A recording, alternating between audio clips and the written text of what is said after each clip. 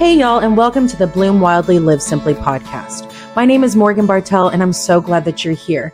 On this podcast, I share my passion for all things motherhood, marriage, homemaking, homeschooling, and biblical womanhood, and all the things in between. My prayer is that when you listen to this podcast, that you feel encouraged and inspired to cultivate your own heart and home to pursue the goodness of God in all that you do. Welcome to this week's podcast, you guys. I am so excited to share a goal that I have reached. Now, if you follow me on social media, you may have seen it, but I decided to set the goal for 2023 to read 24 books over the course of the year. That basically whittles down to 2 books a month. Like, it doesn't seem that hard, right? Everyone's busy. Everybody has things going on.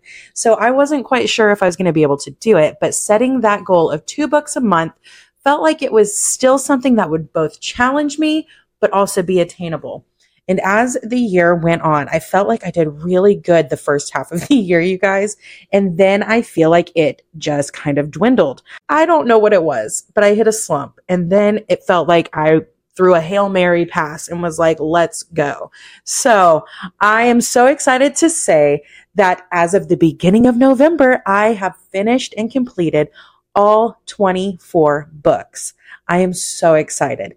Now, I have done a previous podcast episode about books that I have read so far. I believe I posted that back in early June, and I had done books 1 through 14. Now, if you want to hear a little bit more about what I read during that half of the year, I encourage you to go back and listen to that episode.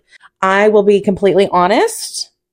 The last half of the year was met with some not so great books, but some of them were those books that your friends recommend or that are kind of trendy or people on social media that you follow and highly admire have published, so you want to support them. And so I am just going to get down to the nitty-gritty with this. I will preface all of this by saying, no, I did not read the hard copies of each of these. Some of these books that made it onto my list were audiobook format. I choose to listen to a lot of audiobooks while I'm doing housework, while I'm getting dressed, whenever we are doing a road trip for my husband's bowling tour. That is just what we do. And so I have found that to be such a good time because the boys do so well traveling. So that means a lot of the time we have just the ability to fully focus on whatever we're listening to. And so I feel like that is a great time to do an audiobook. But without further ado, let's get into those last 10 books that I did to complete this year's challenge. Number 15 was How We Got Our Bible by Chuck Missler. This one was very small. Did this one on the Hoopla app. It was free, but I felt like it was a really good book. I love any kind of book that goes in depth with how we got our modern day Bible, how it began, what the struggles were, what the challenges were, what the successes were. And I felt like Chuck Missler did a really good job. Coming in at number 16 is P.S. It's Gonna Be Good by Heidi Lee Anderson. Oh, okay. I will say this book, the content, everything like that, the conviction, the encouragement was wonderful. I did feel like the author, every other sentence was like, come on, girlfriend. I don't mind being called girlfriend by my friends, but having an author and this one I did an audiobook as well, say it over and over and over. I don't know. It just felt very weird to me and it felt a little forced at times, but the book and the content was so good that after a while I was just like, you know what? I got to get past it. Very good book. I do recommend that one. And then at number 17, another Chuck Missler book, Return of the Nephilim. At this point, whenever I did this book, it was a quick read. I will say that it was fascinating though.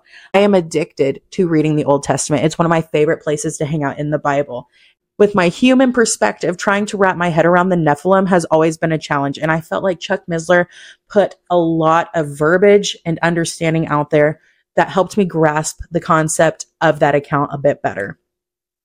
Number 18 was Hard Sayings by R.C. Sproul. And I would rank this one in my top 5 of this year's books. I loved the fact that Dr. R.C. Sproul is a theologian. He loves the Bible. He is a Bible teacher. He took some of the most challenging verses in scripture and shows how to navigate those tough texts, both in the Old and the New Testament. And it was so cool to see what that did towards my own understanding of not only the scriptures, but of God. Now, number 19, The Feasts of Israel by Chuck Missler. Once again, another quick read. These are ones, any of them by Chuck Missler were ones that were done on the Hoopla app. And most of those, I believe, were 2 hours or less for the audiobook. But The Feasts of Israel is about as interesting and theologically sound as you can find, in my opinion. I have read Celebrating the Biblical Feasts, another great book. But The Feast of Israel, I felt like gave a little bit more of a cultural context to every single one of the feasts that we learn about. And it is just, I love that kind of stuff. I nerd out on that kind of stuff. I recommend that. I know some people aren't huge fans of Chuck Missler, and I fully respect that. Again, not every book that I read is going to be a book that resonates with you, and vice versa. Which leads me into number 20, Raised to Stay by Natalie Runyon. Okay, if you've seen the little black boxes on Instagram, she is so full of wisdom and godly insight. I have loved her forever. I have followed her. I feel so encouraged when those little black boxes pop up. It's one of those she has created and cultivated such a beautiful community with the Lord over on that space. But my unpopular opinion, guys, I did not like this book. I tried so hard. I listened to this one as well with my husband while we were on our way to Baton Rouge. And oh my gosh, you guys, I tried so hard. I would go back and re-listen to things because I was trying to make sure that I wasn't just like listening to it with earmuffs on or a preconceived notion, or maybe did I misunderstand what she was saying? I thought it would be more familiar to the little black boxes over on her Instagram, not necessarily so much her journey in ministry. And while that was a beautiful one, her testimony is powerful. I felt like it was very self-focused, and I didn't really feel like there was a lot of meat that you typically see in her writing. So that's my unpopular opinion. I know many friends loved that book. It just wasn't one for me. Then number 21, Becoming a Woman Who Listens to God by Sharon Janes. I wasn't super familiar with Sharon Janes, or at least I didn't think that I was. I was not aware that she was part of the Proverbs 31 ministry with Lisa TerKeurst. And I absolutely adore her writings. I felt like she wrote in a way that you could feel the biblical womanhood coming off of the pages, but she was fierce. She wasn't timid. And it was so obvious in her writings. And I loved Becoming a Woman Who Listens to God for the sheer fact that I was so highly convicted in everything that I've been doing in my life. Am I truly pausing to stop and wait for the Lord? Am I truly pausing my own thoughts, my own motives, my own selfish viewpoints to seek the Lord first? Even though I won't be able to quote this book years down the road, I can say with confidence that this is one of those books that will have impacted me and I will carry into the future in terms of forming new habits to really rest and rely on God. Number 22, A Woman's Secret to a Balanced Life. This one is from Lisa TerKeurst and Sharon Janes. I have nothing bad to say about this book, but I will say I didn't find it to be super riveting either. Not every book that I read this year and not every book that I read in the future is going to be a home run, and that's okay. I did feel like this one was good. Like I said, it was good. It wasn't one of those books where I was like, I can't wait to share this with somebody, or, ooh, that's good. I need to save that. I need to write that down. But it was one of those that it was just a lighthearted read, in my opinion. Number 23, His Needs, Her Needs by Willard F. Harley. Oh my gosh, you guys. I have heard this book referenced in so many other podcasts that I listen to. I have heard it referenced in other books that I have read throughout this year. So I was like, I have got to read this one for myself. This one was good. It was super practical and it covered so many marital issues and challenges that couples face. It covered them in a way that was not only biblically sound and practical, like I said, but that was scientific as well. I like to know the ins and outs and the whys to the way things work, including us. I like to know the way that a man differs from a woman down to a chemical and hormonal factor. And this book went into it.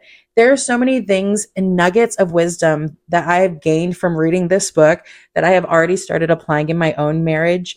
And I can't wait to see the fruit that comes from that. I think every couple needs to read His Needs, Her Needs. And number 24, to complete my 2023 reading challenge, was The Characters of Christmas by Daniel Darling.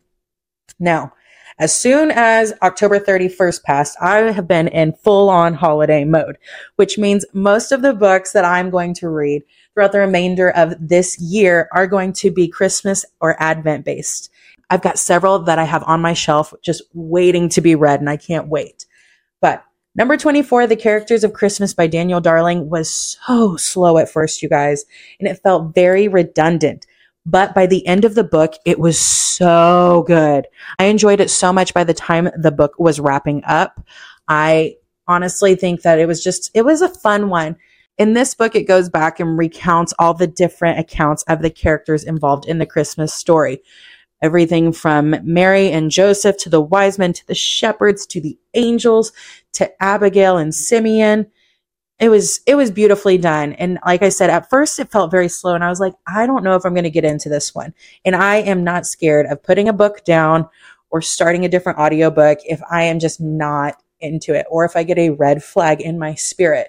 And I didn't get either of those. So I decided to push through and listen to it. And I am very glad that I did because it was a pretty good book. There you have it. That's all the books. It's book overload. All the bibliophiles said amen. This is something we all love. For those of you who aren't huge book people, if you've listened to this point, you're the real MVP. Thank you so much. I appreciate you. I'm so pumped too. Moving forward from this point on until the end of the year, we are going to be talking all things holiday, Thanksgiving, Christmas, preparing our hearts and our homes for the Christmas season, how to really build good, solid, God-based traditions that honor the birth of our Lord and Savior, Jesus Christ, all sorts of fun stuff. There are so many fun things in store for Bloom Wildly Live Simply. I've got so many fun printables that will be available, and those will be free on the website here shortly, so make sure to check back frequently. Thank you so much for listening to this week's episode of the Bloom Wildly Live Simply podcast. Again, my name is Morgan Bartell, and I want to invite you to join me over on my socials. You can find me over on Instagram at Morgan Bartell. And if you're looking for a good weekly devotional, I invite you to visit bloomwildlylivesimply.com to sign up for my weekly Devo. You will receive a 10-minute or less devotional sent straight to your inbox every single Thursday morning. Again, thank you guys so much for listening. I'll talk to you guys next week.